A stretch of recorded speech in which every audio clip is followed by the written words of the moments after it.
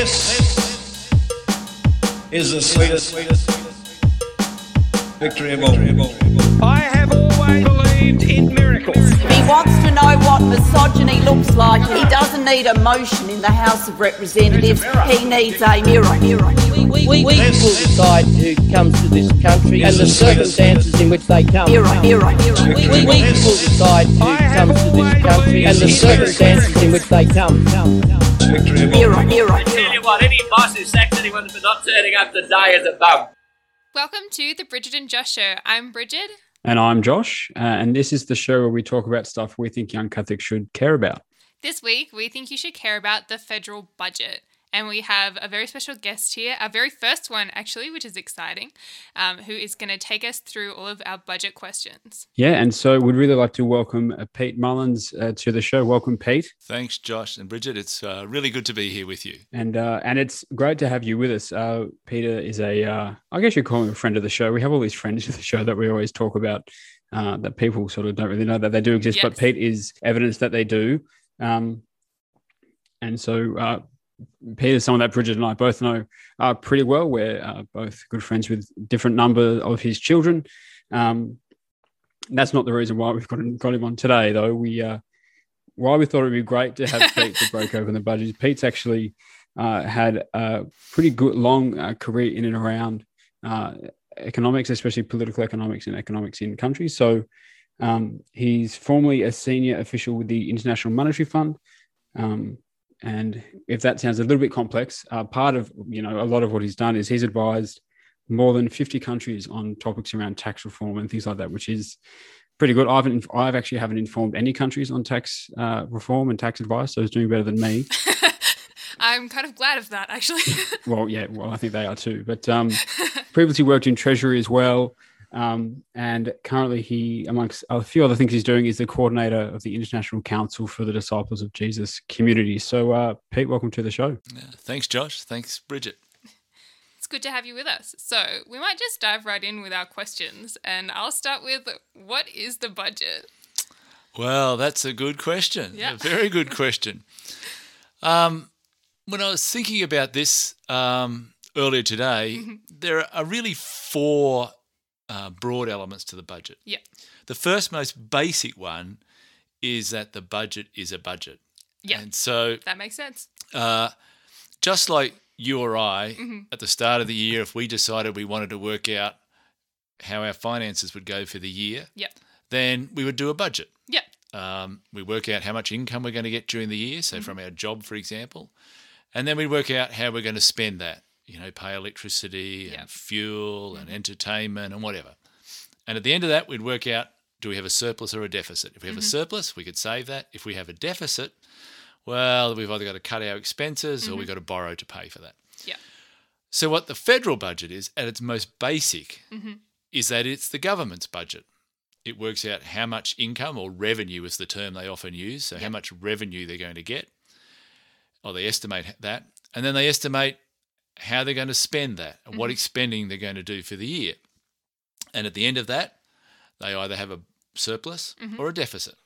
And if it's a deficit, of course, they've got to try to work out how they pay for that. Okay. So that's the first element, the basic budget. The second element, which most people focus on, is how they spend that money or how they raise that revenue. And especially the new measures, the new things that the government is doing.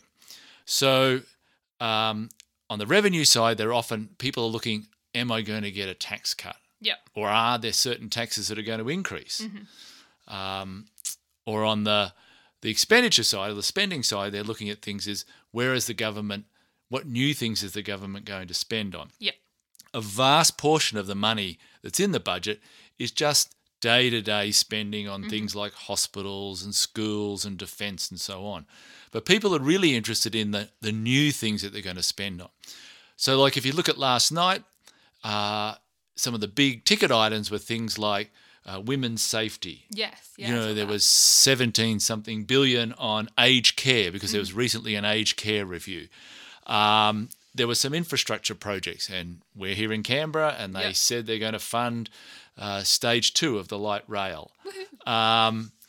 There was spending on childcare. There was an ongoing tax break for middle income earners. So that's the kind of second part or second element. The third element is reporting on the past. So basically, how has the government gone, or how has the revenue and spending gone over the past 12 months? Now, the budget is held in May. Yeah. It used to be held in August. Oh, really? Up until 1993, it was held in August. And because when you did that part of the budget about what's happened in the past, because our financial year is 1 July to 30 June, August comes afterwards and you know what's happened. Yeah. However, when they did the budget in August, they were preempting something that had already started. Oh, so true, they were budgeting for a year that had already begun. Yeah. So they moved it back to May, which now means when they report on what's happened, we're still in the middle, there's still a little bit to go in the year. Yeah. So who knows what could happen in June? absolutely, things could go pear-shaped in June, but hopefully not. Fingers crossed after the year we've had. That's right. So the fourth area, the last area, is the outlook for the economy. So they talk about things like what is the prospects around unemployment? Will it rise or will it fall? What will happen with inflation? Will prices go up or will they stay stable? How will the economy grow? So will it get larger and how much will it get larger? Yep. So they're the kind of things that when you think of the budget, it's a mixture of items. And if you listen to the budget statement last night, all of those things are kind of the high-level highlights are picked up in that statement. Yep. Excellent.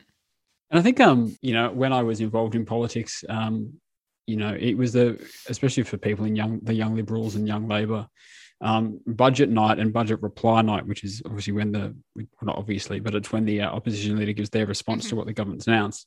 Yeah. They were always, they were kind of your Academy Awards or your big or deal. your Emmys or whatever it is. All the political nerds would roll into town with their tuxedos and all that sort of stuff, and they'd want to go to Parliament House, be parties and all that sort of stuff because it's an important night. But why is that? Why is it, Pete? Why is the budget so important? The budget speech, but also just the budget generally in Australian politics. Yeah. Well, I mean, first of all, I'll say one of the things about the budget is what they used to do, and they still do, is they have a thing called lockup. So just before the budget. Because the documents are confidential, all the media and important people, representatives of industry and social services and that all meet in one place on the day of the budget and they read the budget. They get up at the start of the day and they read it and you can't share anything. That's why when the news media comes out in the evening, they're putting up in front of you on the screen as he's doing his budget speech what's in it because they've read it. How long is it?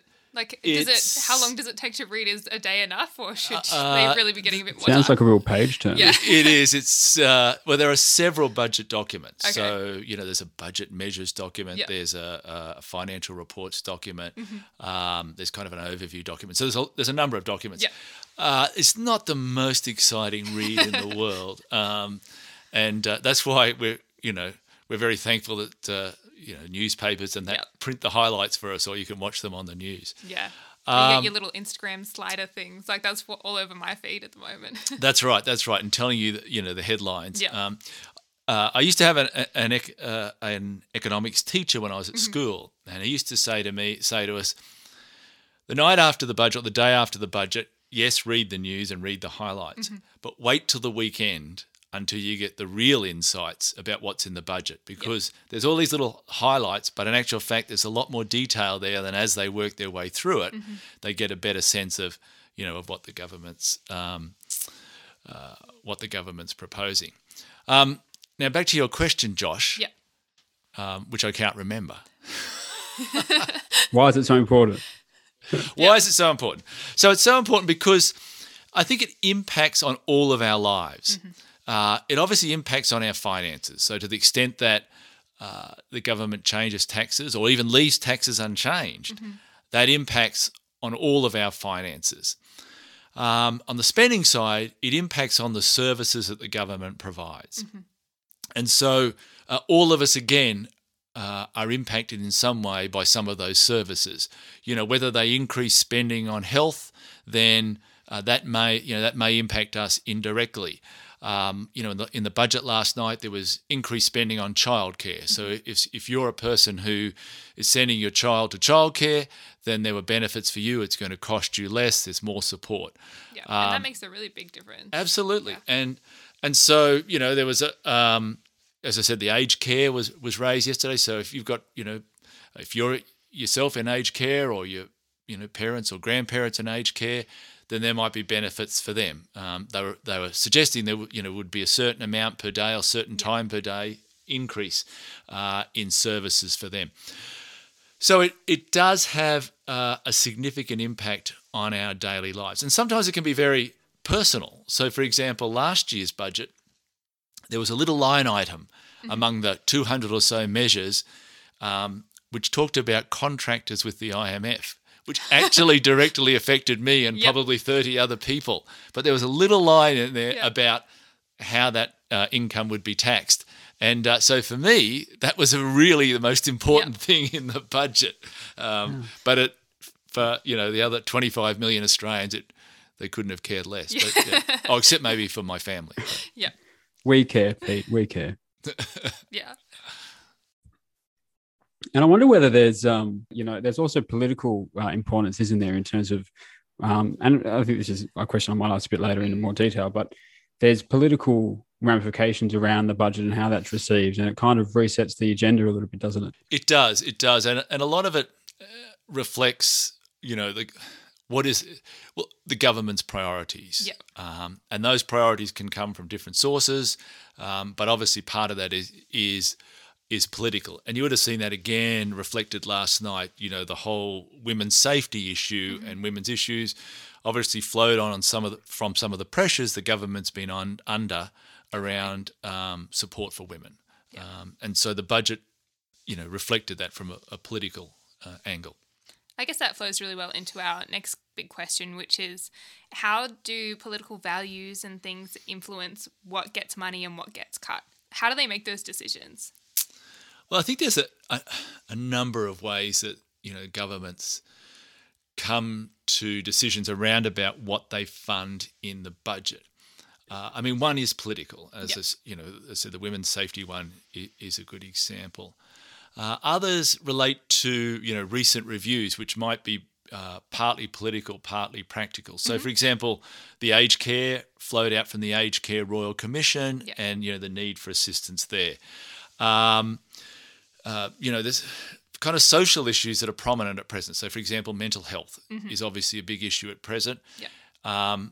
And so there was, increased spending on mental health in the recent budget. So trying to address those social issues that, yes, there's kind of an element of politics in it, but I think everybody cares about that irrespective of politics. Very true. There's also, there is actually a formal process for doing pre-budget submissions. Okay. So like last year, between November and January of this year, there was, businesses, individuals, anyone can send in a pre-budget submission. Yeah. And Treasury would go through those and give advice to the government about how they might want to respond to those. So the source of all of these reforms comes from a range of areas. Yeah. But obviously politics flows through it because it's a great opportunity for the government to set down its political agenda. Yeah. At least on the budgetary side over the next next 12 months. Yeah. And I think the interesting thing, just from my political background and things like that, and some of the work I used to do I was doing a bit of work for a PR firm the year before I joined the Brothers, and one of my tasks that I had to do was I had to look at what was announced before the budget and create a bit of an a budget preview for our clients, and so. And then post budget do the same thing. And so when you've been around a little bit, you can actually pick up things. And so in last night's budget, and a lot of the commentators were saying that this is really a pre-election budget. And the reason, they reckon it will be, one is that election is due and it's likely probably to be in the first half of next year. It can be as late as August, in August, you do need another budget. But looking at at how much the government spent, and what new spending measures are announced, especially in things like aged care, women's issues, mental health, and things like that. Especially some of the commentary's been that it's kind of a labourish sort of budget. Lee Sales kind of on 7:30 from 7:30 on the analysis last night said to the Shadow Treasurer Jim Chalmers, said, well, this is a bit of a Labor budget. What are you guys going to do different? Because it's basically all your values. And this is kind of what you classically see before an election, that there's a lot of sort of big spending and a lot of spending promises that probably tackle into some areas where maybe the coalition might not have been necessarily as strong in their term of government or historically. And that's trying to offset some of the areas where they might have an open flank when it comes to an election campaign and campaigning on some of those values and what the Labor Party might throw at them as well. Yeah, I mean, I think that's very true. The coalition government is renowned for being what we would call fiscally conservative. Mm-hmm. So aiming as much as possible to balance the budget, or even, prior to COVID, for the first time in a long time, they almost reached a surplus. Oh, wow. Which had been the first time for many years. So, their revenue exceeded their expenses. Mm-hmm. However, of course, COVID and the need to respond to COVID, the government has gone on, I think the headline today in The Australian was a spending spree or something to that effect. Yep. And they have gone, which is very unusual for a coalition government. And it's kind of played nicely into their hands, because they can go on this spending spree even though it's against what would appear to be their ideology, on the basis that we've got to respond to COVID. So therefore, our former position, we can kind of leave that aside for a while, because, we need to make sure that that people are looked after and that the economy continues to grow and respond respond positively as COVID passes. I think that's, and I'll just might just finish the section on this. And that was the interesting that Jim Chalmers in response said to Lee Sales when she asked that question. I got what I think was a bit of a half laugh out of Lee before she kind of caught herself. And the only thing he said, well, look, Lee, they might have announced all this, but the heart really isn't in it. And that's sort of the kind of argument that the Labor Party kind of has to make in that space, because it's the world flipped on its head a little bit. So it's really for seasoned political watchers, I don't count myself in that, but you can hear in the commentators that are thinking the world's kind of turned upside down a little bit with some of these shifts in how the coalition government sort of choosing to spend money and to spend big as they feel they need to do to come out of the pandemic. Very true. And then the budget reply is the opposition's response to that. And I guess in this situation, it'll be tricky for them to try and differentiate themselves, given that there has been that kind of merging of values almost, in order for things to keep moving forward at the moment. I imagine the kind of line that they will take will be something along, yes, these are priorities, but your emphasis in the priorities is not the right emphasis. For example, they might say, yes, you've put some money towards this women's safety issues, but more money should have gone there, and less money to businesses by giving them tax breaks, that kind of thing. Very true. Great. So I guess, we've spoken a lot about spending, where does the money come from? If they're able to spend all this money, where's it coming from? And I mean, even Bridget, you were saying, how do is there like a government bank account? Is it like Scott Morrison has paid you your allowance this week, or so where's the money come from? Where is it kept? All that sort of stuff. Yeah, what are the kind of logistics of it almost? Like, how do people get money? How does it work? So, do they pay like monthly bank fees? Yeah. Well, obviously most of it comes from our taxes. Okay. So around I think it's about 75% of the revenue comes from taxes. Yep. And of course, from that you then have personal income tax, so the tax that comes out of your salary every week or every fortnight. You have company tax. You have GST. In Australia, most of our tax comes from income tax, and most of it from individuals. Okay. If you looked at many other countries around the world, most of their tax would come from, for example, the GST. Compared to Australia. Is that because we have a lower GST, or because we have higher income tax, or kind of a mix It's of both. Yeah. We have lower GST than many other countries in the world, and we do have higher income taxes. But that's kind of fairly standard for developed or advanced economies. I mean, the other thing is we have much better systems of collecting taxes than many of the less well-off countries. And true. so a lot of their taxes just go uncollected, and in particular from individuals. So it's much easier to tax them through a GST than it is to try to tax them directly. So that's where our taxes come from. Oh, sorry, the government's revenue comes from. In terms of actually paying it out, first of all, they have to do. You would have. I don't know if you'd watched the budget last night. You would have seen at the start and the end of the speech he talked about appropriation bills. Okay. So there's actually legislation on budget night that they actually basically frames what is being talked about. Okay. Or implements what's being talked about. And those appropriation bills basically set out where the money's going. Not so much where the money's collected from, but where the money's going to, which department and which types of measures. But in terms of where the money actually sits, it would sit within the Reserve Bank. There is a consolidated fund in the bank, and that's where the money comes from. The actual logistics, I don't know who, has the debit card or the credit card, but in broad terms, that's what happens. And thankfully, generally, we do get paid. I mean, if we're meant to get a benefit from the government, we get paid, and of course, we generally do pay our taxes as well. Yeah, it usually works out pretty well, I would say. And so you're talking about those appropriation bills. If so they've got to get through Parliament. And so the government has a majority in the lower house, but it definitely doesn't have a majority in the Senate. What happens if they don't pass the Senate? Well, if they don't pass the Senate, and you may know this better than me, Josh, but basically appropriation bills generally, can't be, forever rejected by the Senate. Basically, eventually they have to be passed, or if not, then you can go to a double dissolution. Did they ever have to just fully rewrite the budget in that situation because it won't pass? No, and generally they do pass. So there's kind of the two elements. One is the actual appropriation, and then there might be specific measures that might need a separate piece of legislation. So, for example, if it's a taxation measure, it will need a separate piece of legislation, and often the taxation measures are the kind of ones that are more controversial, and often, so the government will announce it's going to increase a tax, or decrease a tax is probably a better one. At one point, they were trying to reduce the company tax rate. It went to the Senate, and the Senate rejected it, and it gave up.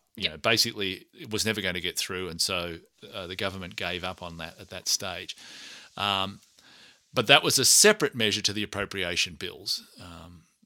So, because the appropriation bills are really about spending and allocating the money amongst the different government agencies. Okay, I think that makes sense. So our next kind of thing moving on from that is, what are the assumptions, I suppose, that the budget is based on? Because you were saying at the beginning that you kind of have to almost project how much money you're going to get so that you know how much money you can spend. And last year things were crazy, so we didn't even get our budget until much later than usual. So what kind of assumptions are they making about how much money the government will have, or how the nation is going to look? So it's a difficult to work out what's going to happen. And obviously the COVID is a classic where they predicted they were going to end up in a surplus. And in fact, I have the Liberal Party mug. I think we're in the black or something or other. Yeah, back in black. Back in black Yep. at our house. So, but there are a whole lot of assumptions that they build in. I mean, there's a whole area of Treasury that looks at this in depth. They do analysis of what's been happening in the past, what's happening in the international economy, and you can read that in the budget documents itself, the many hundreds of thousands, maybe pages, or hundreds of pages at least of the documents. There is in there the different assumptions they make around, as I said, what might happen with unemployment, what might happen with inflation, where the currency might go, and what might be the impact of the measures that they introduce. Will they improve the economy? Will they slow the economy down?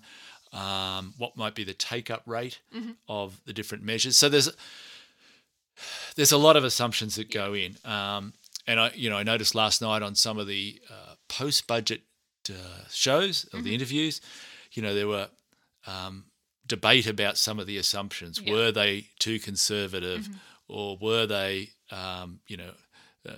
was this really ever going to happen? Yeah.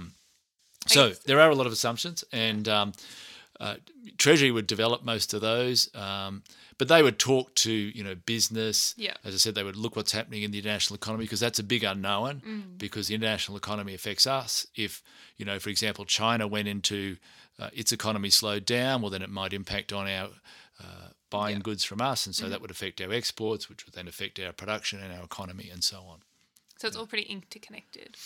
It's all pretty interconnected. They'll often tell you that it is very sophisticated. Yeah. But I have been involved in costing some measures, and I remember sitting down once with the area that was actually did the costing, and I asked the guy who was doing it, how did he get the number? And he said, it was kind of like a ballpark figure. And he came up with this figure of 100 million or something. Okay. So the 100 million went into the budget. Yeah. And about a year later, they got like 10 million. And so he called me in and he said, what went wrong with this estimate? And I said, well, it was a ballpark figure. You came up with the ballpark figure. He said, well, now we've got to justify how our ballpark figure was not right. Yeah, it was so off. They had to come up with some kind of story to justify how their ballpark figure had come in much higher than what was expected. Very interesting. I guess that's it's a very complicated situation, and like you're saying, COVID is a classic example of this. Even the assumptions that like borders will open and the impacts that would have on tourism and like different areas of the country. I guess it's really important that we are so mindful of those assumptions when we're making those costings. Yeah, and I think it's particularly difficult now. And some of the assumptions that they made quite clear last night in the budget was things like we'll all be vaccinated by the end of 2021. Right. Borders will open by mid-2022. Yeah. State closing borders will no longer happen. Yeah. So, that was part of the debate around the assumptions. Were these realistic? I think immigration would start again. I can't remember if it was 2022 or 2023. So, they're their best predictions, but who knows what might happen. And it's the same with the revenue and other figures. Spending is a little bit more controllable, other than sometimes the ability to be able to spend can depend on the ability of governments, departments to be able to use the funds, or, for example, a hospital to be able to build a new wing in the hospital, that might get delayed, and so they can't spend the money. And on the revenue side, it's, the economy might slow down, but generally, the numbers are reasonably accurate. Yeah, so I guess one thing I noticed last night, and you can always kind of tell the government or whoever, or if it's in the budget and reply speech, what the opposition want you to focus on when all the hears come from the deep serious hear from everyone on the back bench, and so anytime anyone spoke about, or not anyone, anytime the Treasurer spoke about employment yesterday or jobs or the unemployment rate. Or anything to increase the amount of employment in the community, there was a deep hear from all the government members, and there's been a lot made around in the news about what the true employment number is, or whatever the technical term is around that. Should it be 5%, or should it be closer to 4%? There's been a lot of stuff coming from the Labor Party around wage growth being stagnant, not really going up for a certain period of time. Why do you think there's been such a focus on jobs and employment? I guess it features in every economy, in every budget, I should say, but it feels like there's been a super strong emphasis on that in this budget specifically. Well, obviously, one of the reasons is COVID and the impact that COVID had on businesses, and the impact, of course, was that many businesses had to shut down, or at least had to stop businesses, because obviously, you know, for example, especially in the tourism sector, in the restaurants and you know, those kind of businesses, they had to slow down, they had to close up, or alternatively, you know, they had very reduced numbers in business. And of course, the flow-on effect of that is that jobs in those sectors people were either put off permanently or at least put off temporarily. Of course, the government came in with its job seeker and job keeper reforms, and it appears that what happened with those is that most people were able to be either kept in employment or at least be subsidised and then brought back on as COVID has decreased in the country. And so I think that for the government, that's a big success story.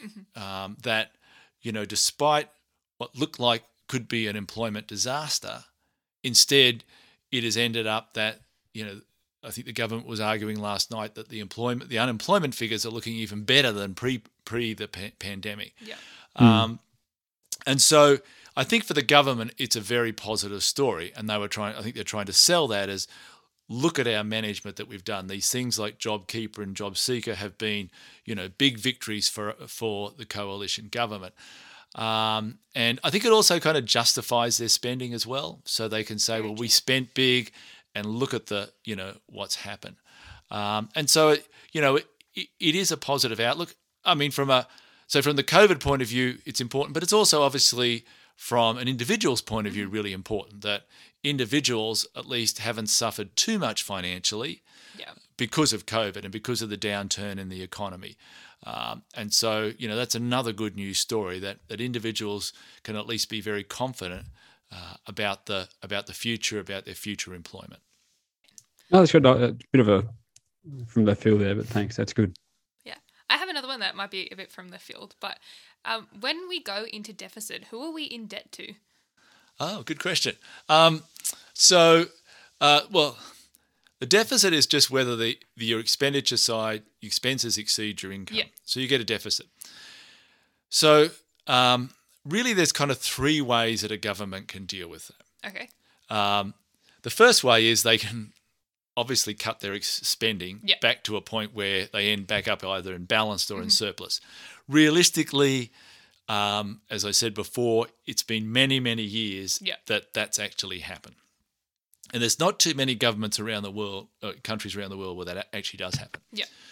So the second way they can deal with it is by borrowing. Yeah. And at least in Australia, the way that the government deals with it is issue what it calls government security. So like you may have heard of treasury bonds or treasury notes.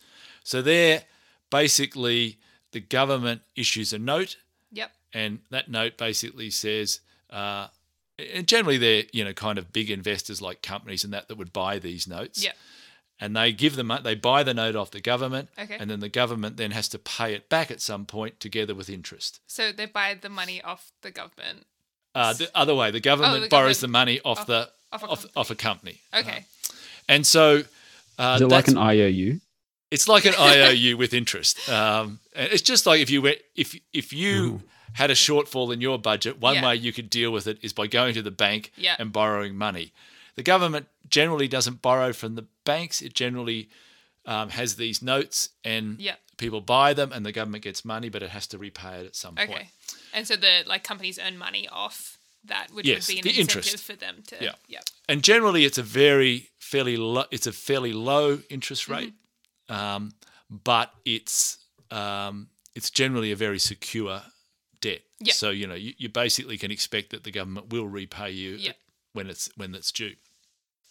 The third way the government can fund it is by printing money. Okay. So that sounds like a great idea. Obviously, you know, if the government has to pay for something, it can just print the money because it does print money. But printing money has a lot of problems, and we'd probably have to devote an entire show to it. I'm sure we could. And add that to a list of things. Why can't we just print money when we need money, you know? I want money. Well, you could, but I think it's called counterfeit or something like that. So devastating. But so the government could print money, and there would be. Some people suggest that's the way you deal with part of it, but of course there are a lot of side effects of that. Yeah. Okay. But in Australia, the government doesn't print money in that way anyway, and it doesn't. It generally just borrows through its government securities. Oh, interesting. So in the budget last night, I wrote this down when I was watching it last night as a good little nerd that I am. Oh, yeah. So the Treasurer Josh Frydenberg said that that government debt, according to the figures they released last night, was going to peak at $986 billion by June 2025. So that's almost $1 trillion. What happens if the government can't pay the debt and the interest that goes on that back to the people who borrowed it or they borrowed it from? In its extreme, the government could go into default. That doesn't sound good. But that is rarely ever happened with a country. I don't remember if you remember back in the global financial crisis and post that, countries like Greece got into big trouble, and there were concerns that eventually they were just never going to be able to pay their debt, and so they almost went into default, but they didn't quite go into default. Yeah. But generally, our overall debt has been increasing. But our debt in Australia compared to many other countries of the world is quite small. Okay. I mean, generally they measure your debt as a percent of the size of your economy, or they use gross domestic product or GDP. So the size of your economy. Our debt compared to the size of our economy is quite small compared to many other countries in the world, which means that most analysts would believe that Australia has the ability to pay off that debt over time. But one of the issues that was raised, and it was quite a common theme on some of the TV shows last night, or the commentaries, was, eventually someone has to pay this debt, and so are we just forcing this on future generations? And I think I did a quick calculation which said that, in my mind, I think if I got the zeros right, was that for each Australian person, we all have about $30,000 of debt. Oh, if you take that total debt and divide it by the number of people, you end up with about 30,000. My numbers might be incorrect, but it's a pretty significant amount. Okay. But the government believes that it can manage it, make the repayments, pay the interest, and that won't impact too much on the budget. But of course, if it gets too large, then the repayments and the interest become a huge part of your spending of the budget. Okay. And therefore, you've either, I probably should have mentioned a fourth way that you can deal with that deficit is to actually raise taxes. Okay. And so at some point, you've got to deal with it. But I think the government believes it can manage that over time. So what would be the timeline for that? And what's the timeline for items in the budget, I suppose? Like, are they usually over a government's term or over a year? Like, is it just for the financial year? Or are they like, we'll be spending $50 million, but, that's going to be over the next 50 years? That's a ripper of a question. That is a good question, because often governments, first of all, a lot of the numbers they quote are just mind-numbing. When they say 17 billion, well, what does 17 billion look like? Yeah, I have no idea what that means. And so, that feels big, but is it? They're going to spend 550 billion. Yeah. Is that good or is that bad? Most of us don't understand the concept of the numbers. 17 billion is big, but is 1 billion still big? So some of these numbers are a bit confusing. But one of the things that governments often do on budget night is make an announcement. So I think once again, the aged care, I think, was like 17.7 billion. But that was over several years. Okay. And so, you look and you go, wow, 17 billion, that's great. But then, you read the fine print, this is actually over a few years. Yep. And depending on the timing of it, it's the same, they announced again last night that there's going to be tax cuts in 2024. Okay. And so, again... it's a good news story, but in actual fact, when it actually comes in, is down the track. So each item will have different timelines. Often it's just over the coming year, but sometimes it's over 3 years, 4 years. Some of these infrastructure projects are very long. So, they announced a series of infrastructure projects. They can take 5 or 10 years. They can be a long way out. And of course, they've talked also about climate change, which Yeah. is, many years out, Yeah. some of the impacts of that. Yeah, very interesting. I remember, especially in New South Wales, when I was working just after the change of government in 2011, and there was a lot made of the especially infrastructure projects that that governments in the past had announced, and they'd put all these big, $7 billion for this new train line, or $10 billion to we're probably not $10 billion to renovate a hospital. You know what I mean? Like in terms of these big investments. And they were even beyond that 4-year period, which is that what they call the forward estimates, I think? Yeah. 4 years, yeah. Yeah. And so they would announce these things, and they would never build it. Yeah. And it's interesting seeing, and that always that question, when they announce, and I think this is something of what I've heard from some of the press conferences from Anthony Albanese and different people in the Labor Party, and even in different groups, they're saying, okay, well, this stuff's been announced, but will they build it? Will they do this? Will do that? And it's really interesting to see how that plays out, and who wins that argument over time. Yeah. And again, sometimes it's the fine print. It's like, the federal government is putting up 10 million or whatever it is for the light rail in Canberra. Yeah. But it may be that the local government has got to put up 20 million. Yeah. And so it's assuming that the other party, the state or territory, will put up their share. And so often the project goes nowhere because the other party says, well, no, we can't afford that, or that's not our priority. Yeah. But of course, it makes a good story when it's announced. Yeah. That was a really interesting point that you made, Josh, about changeover of government. I suppose either of you could answer this one, but what obligations does a government have to, especially a new government, have to uphold previous budget policies? Like, do they have no obligation? Is that why we end up having big rushes before the end of before an election to, put the shovels in the ground, so that way they kind of at least have to finish something? Or? In terms of a lot of the changes, as I mentioned earlier, they're often in the law. So once they've passed, then, for example, a tax change, then they have to go and change the law again. So even if there's a change of government, that measure is in the law. Now, they can come along later. A good example is the Gillard government put in a carbon tax. Yes. Yep. And then the Abbott, the coalition during the election campaign said they were going to get rid of the carbon tax. When they came in, they removed that from the law. But until that point of time where it was moved from the law, the carbon tax continued to apply. On the spending side, it's a little bit more flexible because, a lot of that money just goes to the department, and then they're given there's a determine how that department is going to spend its money, and there's allocations and so on. But there is some flexibility in that where, a new government could say, well, we don't want to proceed with that. Obviously, with an infrastructure project, once the shovels are in the ground, it's fairly hard to stop. But it might get delayed. Okay.